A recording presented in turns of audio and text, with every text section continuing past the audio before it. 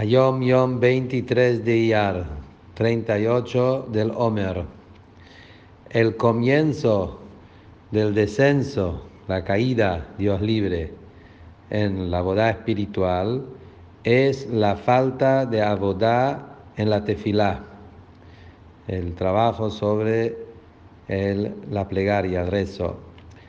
Todo se convierta en seco y frío, hasta que también los mitzvot,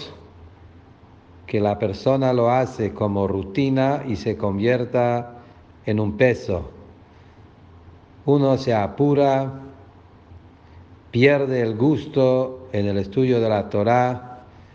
hasta que la atmósfera, el aire, se hace burdo. Y se entiende por sí mismo que en una situación así, la persona es imposible que tenga influencia sobre otro. Esta Yom Yom que habla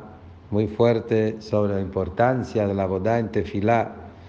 y la consecuencia de eso, que eso genera frialdad, etcétera, etcétera, puede ser que está relacionado con la parashá de la Yom Yom original, que es en Bejucotai, donde ahí habla sobre el tema de la indiferencia, Keri, la frialdad, que de ahí empieza toda la caída, como vemos en la parashá, que por un lado dice cuando una persona tiene que servir a Hashem, Mejukotai, Teleju, que es el trabajo que uno tiene que hacer en el esfuerzo, en el servicio de Hashem y todas las bendiciones que vienen a través de eso, pero también habla sobre qué pasa cuando empieza la frialdad y la indiferencia, y acá dice el Rebbe que todo eso depende en la ocupación en la boda del tefilá.